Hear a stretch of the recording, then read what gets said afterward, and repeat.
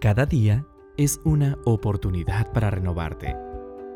Te miras al espejo y dedicas un instante para reflexionar. Descubre junto al pastor Pablo Partida el camino que Dios te muestra a través de la Biblia. Sendas de luz, un momento para reflexionar. ¿Qué tal, amigos? Es un placer nuevamente poder saludarles.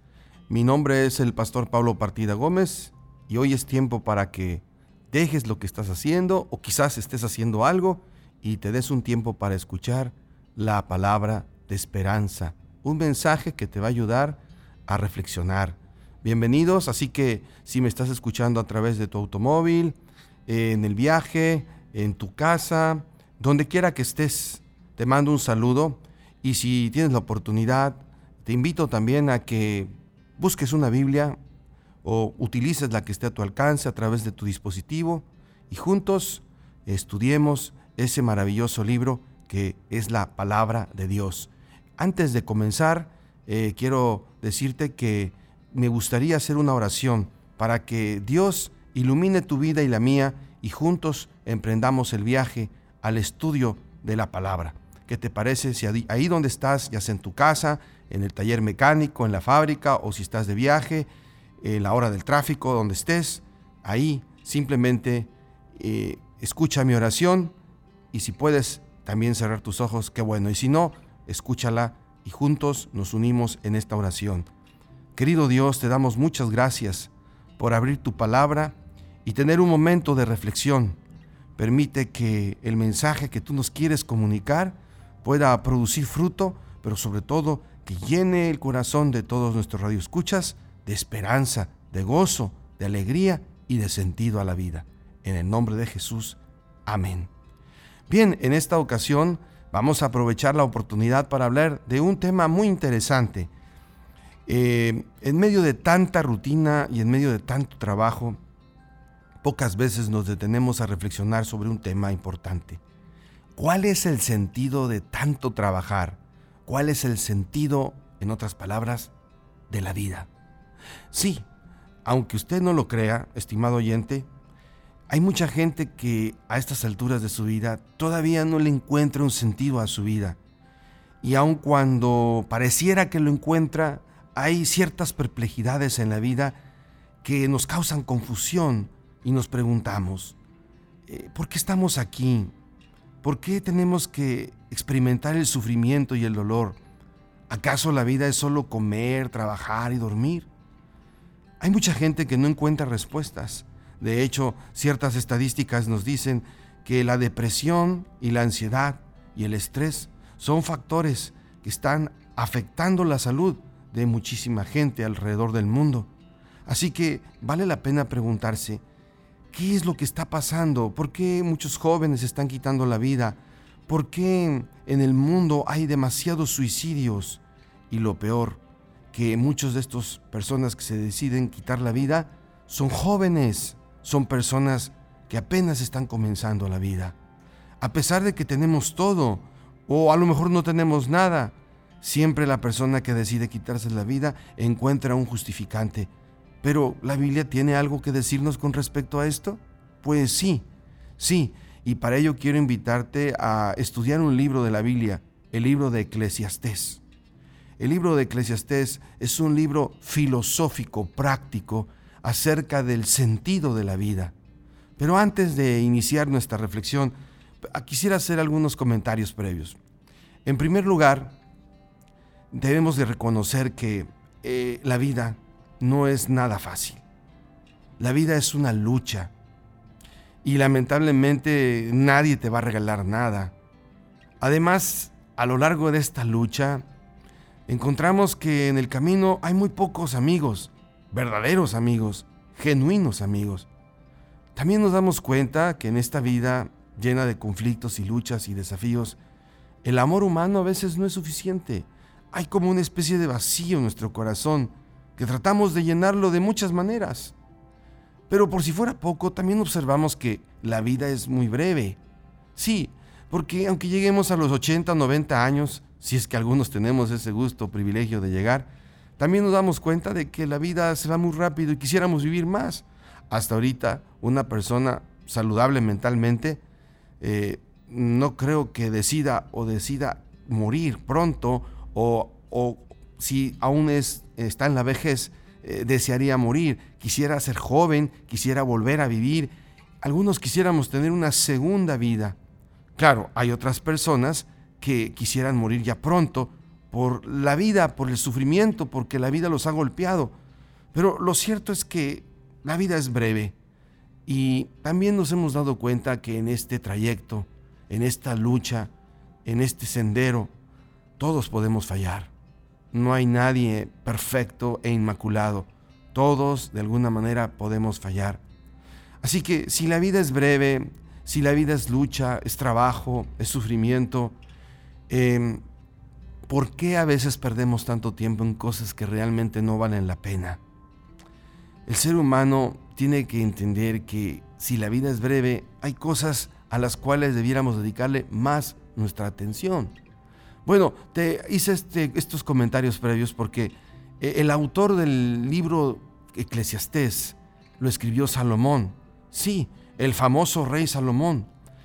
Salomón fue uno de los grandes sabios de Oriente, uno de los más grandes, un gran filósofo, un gran estudioso. Su fama es porque, siendo ya muy joven, Dios le otorgó el don de la sabiduría. De hecho, él también lo pidió. Él prefirió la sabiduría antes que el dinero, el poder y la fama. Y cuando hablo de sabiduría, la Biblia no se refiere a inteligencia exactamente, aunque la sabiduría tiene parte de la inteligencia. Se refiere a esa habilidad de discernir el bien y el mal y de tomar buenas decisiones en la vida que nos encaminen a metas que nos ayuden a progresar y a desarrollarnos como seres humanos. Sí, la sabiduría tiene que ver con discernir, con saber vivir, con tomar buenas decisiones. Si te habrás dado cuenta, estimado amigo o amiga, muchos de los problemas que hoy tenemos es en gran medida por las malas decisiones que hemos tomado. De pronto, cuando uno es joven, toma decisiones y esas decisiones, algunas de ellas no son acertadas. Y a partir de ahí, nuestra vida se enreda, se complica y no podemos salir. Cuando nos damos cuenta ya es demasiado tarde, han pasado muchos años. En fin, Salomón en su juventud decidió servir a Dios con su sabiduría. Lamentablemente, en su apogeo, él cometió varios errores, por lo menos 3. Número 1, creyó que la sabiduría que tenía era de él y no de Dios, y se olvidó de Dios, y como consecuencia se apartó de sus caminos. Número 2, eligió las malas amistades. Sí, esas personas que están contigo cuando todo está bien, que te dan malos consejos, que te enseñan a despilfarrar el dinero, tu juventud, tu vida, en vicios. Todo eso lo experimentó Salomón y lamentablemente Salomón fue descendiendo a la degradación moral. Y el tercer error que cometió fue que desaprovechó su juventud, su tiempo de energía, vigor y fuerza. Y finalmente, cuando llegó a la ancianidad, descubrió que había cometido uno de los grandes errores de su vida. No aprovechó bien el tiempo, no se dedicó a las cosas que realmente importan y gastó su vida en placeres, en vicios, en mujeres, en ciertas cosas que hoy muchos desearían. Además, él tenía todo el dinero del mundo. Se dice que era un gran hombre de negocios y era millonario. Probablemente a la altura de Bill Gates, probablemente a la altura de un millonario como Slim. Esos hombres que tienen mucho dinero y que realmente son muy famosos por las grandes fortunas que han amasado.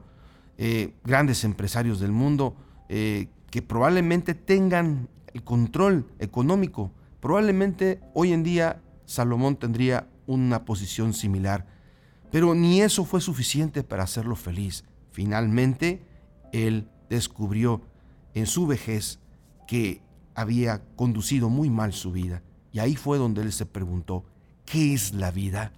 ¿Qué hice con mi vida? Y sí, estimado amigo, Salomón llegó a una conclusión al final de su vida: vana ilusión, todo es vana ilusión. Así dice la Biblia, o en otras palabras, vanidad de vanidades, todo es vanidad. ¿Qué provechas saca el hombre de tanto trabajar en este mundo? Es como si Salomón al final de su vida hiciera un recuento de todo lo que hizo, de su trabajo, y al final se pregunta, ¿valió la pena todo lo que hice? ¿Finalmente conducí bien mi vida? Lamentablemente él se dio cuenta que no fue así. Pidió perdón, Dios lo perdonó, él se arrepintió, pero de alguna manera para enmendar el daño, él le pidió a Dios sabiduría para poder registrar sus vivencias y compartirlas a las nuevas generaciones a fin de que no cometan los mismos errores que él cometió. Y entonces fue cuando escribió el libro de Eclesiastés, un libro que para muchos es un poco difícil de entender, pero ahora te lo explico. Este no es un libro común y corriente, este es un libro especial, este es un diario, este es un registro de vivencias donde Salomón expresa sus fracasos, sus aciertos, sus aprendizajes, pero sobre todo quiere comunicarle al hombre de hoy, al hombre moderno, al hombre de campo, al ama de casa, al doctor, al abogado, al mecánico, al albañil. Le quiere comunicar que aprovechen mejor su vida, que dediquen su energía a las cosas que realmente son importantes y que valen la pena. Sí, esas cosas que a veces dejamos de manera secundaria y no las atendemos. Salomón nos comunica 5 verdades sobre el sentido de la vida y es parte y el propósito de este programa compartirte estas 5 verdades. Así que permíteme primero compartirte esta primera verdad. Y lo que Salomón descubre en el libro de Eclesiastés es que al final de su vida él encuentra que la vida es vanidad.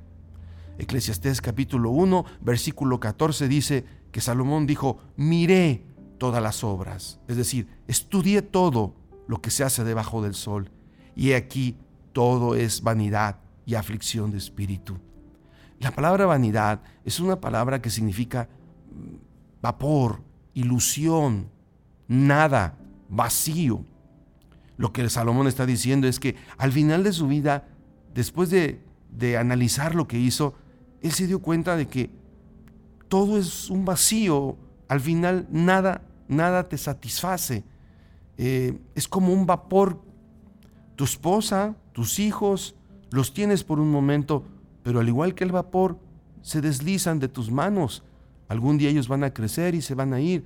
Algún día tu esposa va a morir y se va a ir. Algún día tú vas a morir y te vas a ir. Y todo lo que hiciste se va a quedar en manos de otros.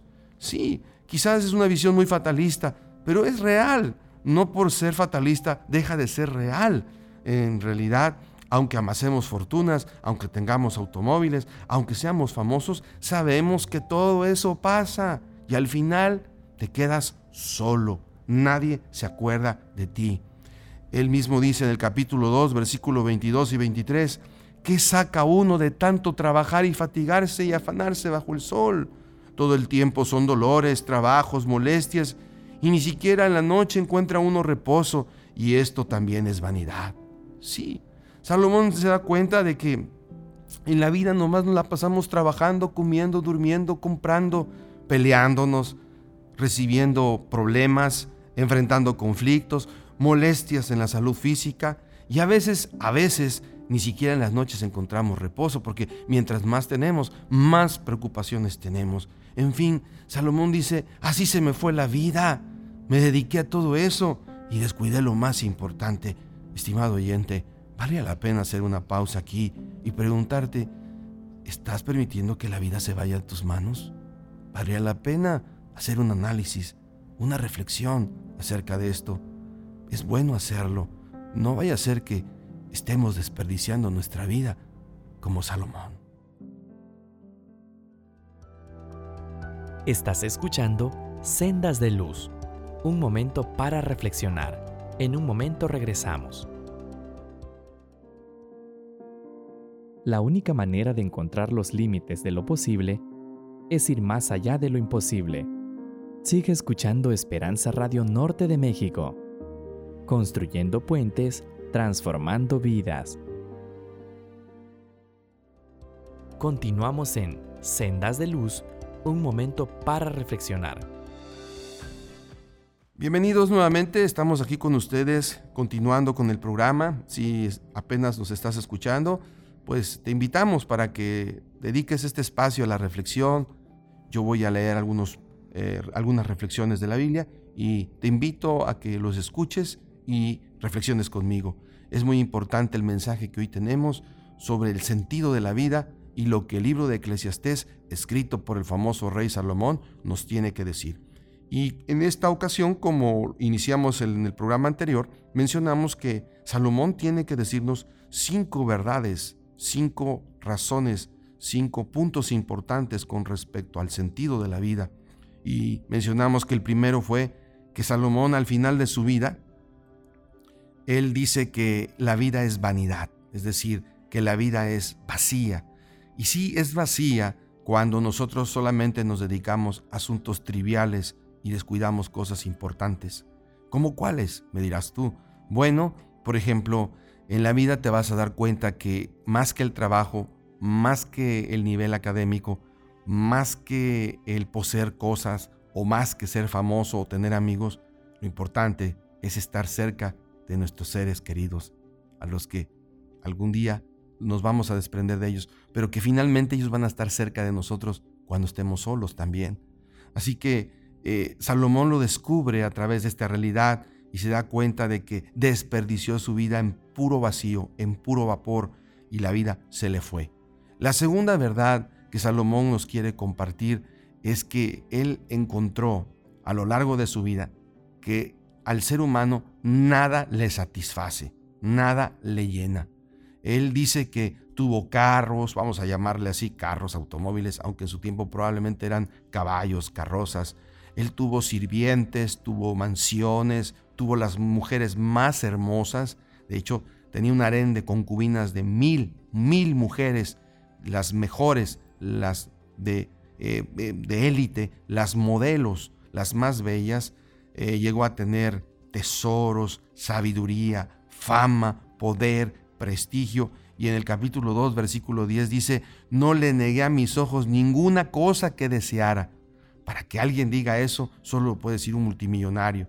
Que por cierto, los estudiosos dicen que la riqueza del mundo está concentrada solamente en el 1% de gente rica, y todos los demás simplemente vivimos o sobrevivimos en medio de una economía inestable. Pero Salomón llegó a decir: no negué a mis ojos ninguna cosa. Imagínate entrar a un mall, entrar a un centro comercial y comprar todo lo que ves, y no hay límites.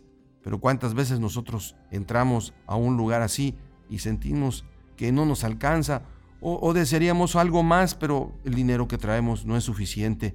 Sí, a veces ir a la tienda es algo muy frustrante. Vas a comprar una televisión y resulta que ya salió la nueva. Quieres comprar un celular y ya salió un nuevo modelo, pero ese nuevo modelo cuesta el doble de lo que tú tenías. Entonces sí compras el que querías, pero sales triste porque quisieras el más nuevo, pero no puedes. Sí, es que nuestros ojos tienen a veces que negar cosas porque no nos alcanza el dinero. Pero Salomón dijo: yo no tuve ese problema.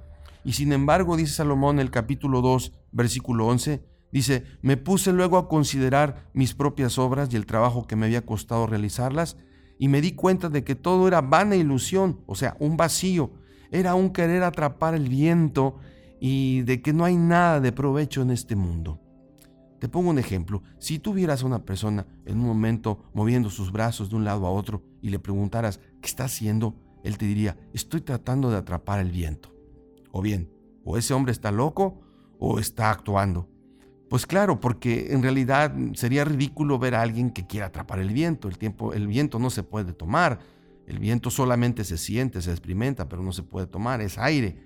Efectivamente, dice Salomón, una persona que dedica su vida a las cosas materiales es como querer atrapar el viento, porque todas ellas van a deslizarse de sus manos. Y además hay algo más, hay la sensación de que nada nos va a llenar, nada nos va a satisfacer, absolutamente nada. Y lo podemos comprobar, estimado oyente. Mucha gente tiene mucho dinero y aún así no es feliz. Hay personas que tienen ese automóvil y ya quieren uno mejor. Tienen un celular y quieren algo mejor. Tienen una casa y la quieren mejor. Y luego nos comparamos. ¿Quién tiene más, el vecino o yo? Incluso podemos decir que podemos tener al mejor esposo del mundo y sin embargo no somos felices con él. O tenemos a la mejor esposa. Llena todas nuestras expectativas. ¿Y cuántas veces terminan en divorcio por una infidelidad? Porque ni teniendo una buena esposa, ni teniendo buenos hijos, ni teniendo un buen trabajo, es suficientemente para llenar ese vacío. Y entonces buscamos otros placeres o simplemente otras diversiones. Y lo vemos en el mundo del espectáculo. La gente va a embriagarse, la gente se droga y aún así quiere más, porque nada le llena, nada. El ser humano, dice Salomón, es un ser insatisfecho. Y lamentablemente para muchos esto crea un vacío existencial en su vida que no lo hace ser feliz. Es por eso que después de lo que Salomón dijo, más o menos unos 1000 años después, Jesús, cuando irrumpió en la tierra y tuvo la oportunidad, nuestro Señor Jesucristo, de conocer a personas, conoció a una mujer que se llama samaritana, una mujer que le llaman la mujer samaritana. No es que se llamara así, simplemente provenía de un lugar llamado Samaria. Pero aunque no sabemos su nombre, esta mujer también estaba insatisfecha. De hecho, tenía 5 matrimonios y ya los 5 se había divorciado. Y ahora vivía con alguien que no era su esposo. Y cuando Jesús la encuentra en algún punto, él se da cuenta de que esta mujer está insatisfecha. Ha intentado ser feliz. Se ha intentado casar varias veces y ningún hombre le ha dado felicidad. Y entonces Jesús le dice: mujer, cualquiera que beba de esta agua volverá a tener sed. Pero si bebes del agua que yo te daré, no tendrás sed jamás. Juan capítulo 4, versículo 13 y 14. Fíjate la respuesta que da Jesús aquí. Le dice a esta mujer: cualquiera que beba de esta agua. Hay una sed insaciable en el ser humano por buscar aguas. Aguas, ¿qué aguas? El dinero, el novio, la novia, el esposo, los amigos. Pero todos ellos al final no logran llenar ese vacío que tenemos. Porque si lo llenaran, estaríamos satisfechos. Pero, ¿qué es lo que vemos? Una sociedad que no está satisfecha, que consume, que compra, que continuamente tiene que tener algo para ser feliz. Jesús dice: todo eso se calma si bebes del agua que yo te daré. Porque ese vacío solo lo puede llenar Dios. Y Salomón se dio cuenta, demasiado tarde, pero se dio cuenta finalmente de que todo lo que él tenía no le llenaba y que la única manera de llenar ese vacío era darle prioridad a lo más importante. Y para Salomón, al final de su vida, lo más importante fue Dios. Y estimado oyente y amigo, ¿no crees que es un momento para reflexionar? Quizás tú has oído de Dios, quizás tú has leído de Dios, pero quizás Dios no ha sido tan real en tu vida. Yo te invito a que lo busques. En donde quiera que estés, toma una Biblia, desempólvala y empieza a buscarlo. Quizás es el momento. Tú has probado de todo y tu vida simplemente es más complicada y más difícil y no haya salidas a los problemas. Bueno, esos problemas simplemente son una invitación a que mires hacia arriba y te aferres de un Dios amante, poderoso, que está dispuesto a darte del agua viva para que tú estés satisfecho. La tercera verdad también que Salomón comparte, aparte de que la vida es vacía y que solo Dios la puede llenar, es que él dice: me doy cuenta que al final de mi vida los seres humanos pues vamos a morir. Y así es, estimado oyente. La Biblia dice que Jesús muy pronto vendrá, pero mientras Él no venga, todo ser humano está destinado a morir. Ahora, esto es muy obvio. Salomón en el capítulo 3, versículo 20 declara, dice: todo va a un mismo lugar, todo es hecho del polvo y todo volverá al polvo. O sea, en otras palabras, tanto el sabio como el necio, todos morirán. Es interesante y es obvio, pero lamentablemente no pensamos en eso hasta que vamos a un funeral. Quizás sea el único momento en la vida en que pensamos realmente que vamos a morir, Porque durante el día, con tanto ajetreo y tanta actividad y trabajo y estrés, no pensamos en eso. Estamos metidos en nuestro propio mundo, construyendo nuestros propios castillos, pero nos olvidamos que somos seres vulnerables, que en cualquier momento podemos morir.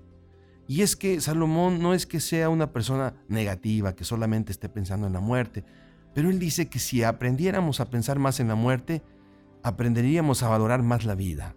De hecho, alguien dijo así: si sabemos que vamos a morir, aprenderemos a vivir.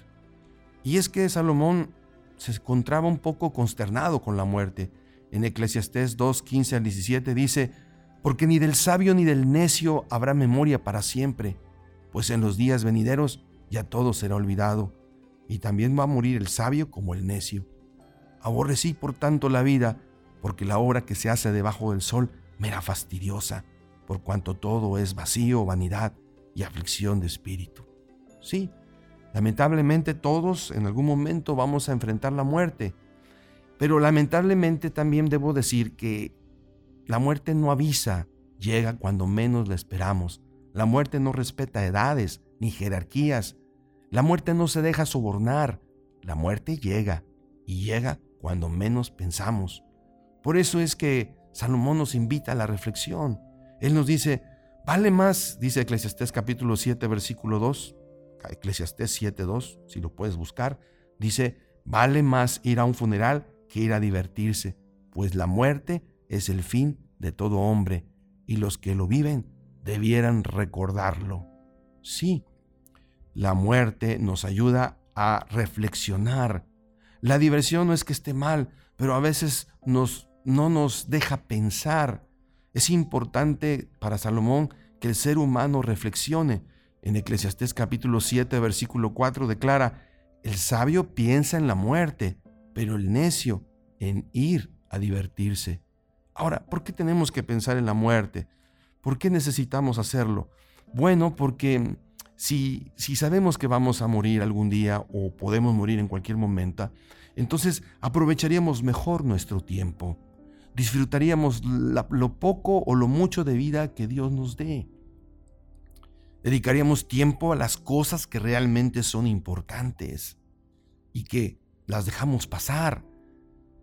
Recuerdo haber visitado a una persona que el doctor le dio solamente 6 meses de vida, pues tenía un cáncer en fase terminal.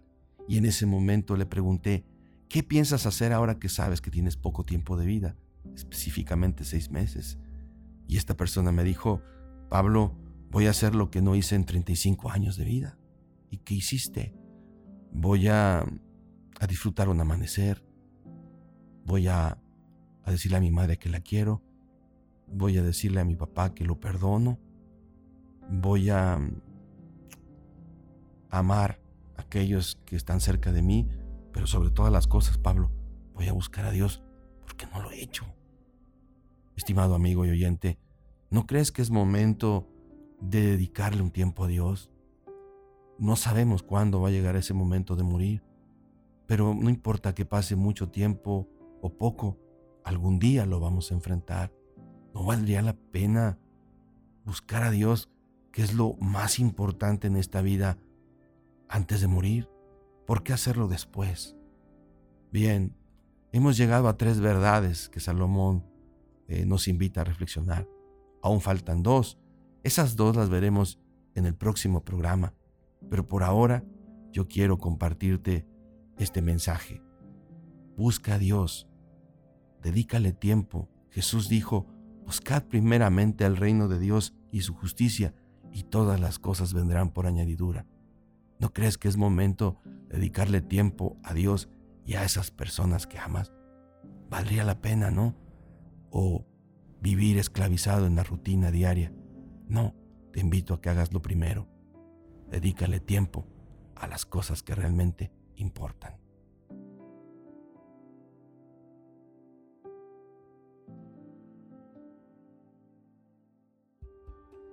Cada día es una oportunidad para renovarte. Te miras al espejo y dedicas un instante para reflexionar. Descubre junto al pastor Pablo Partida el camino que Dios te muestra a través de la Biblia. Sendas de luz un momento para reflexionar.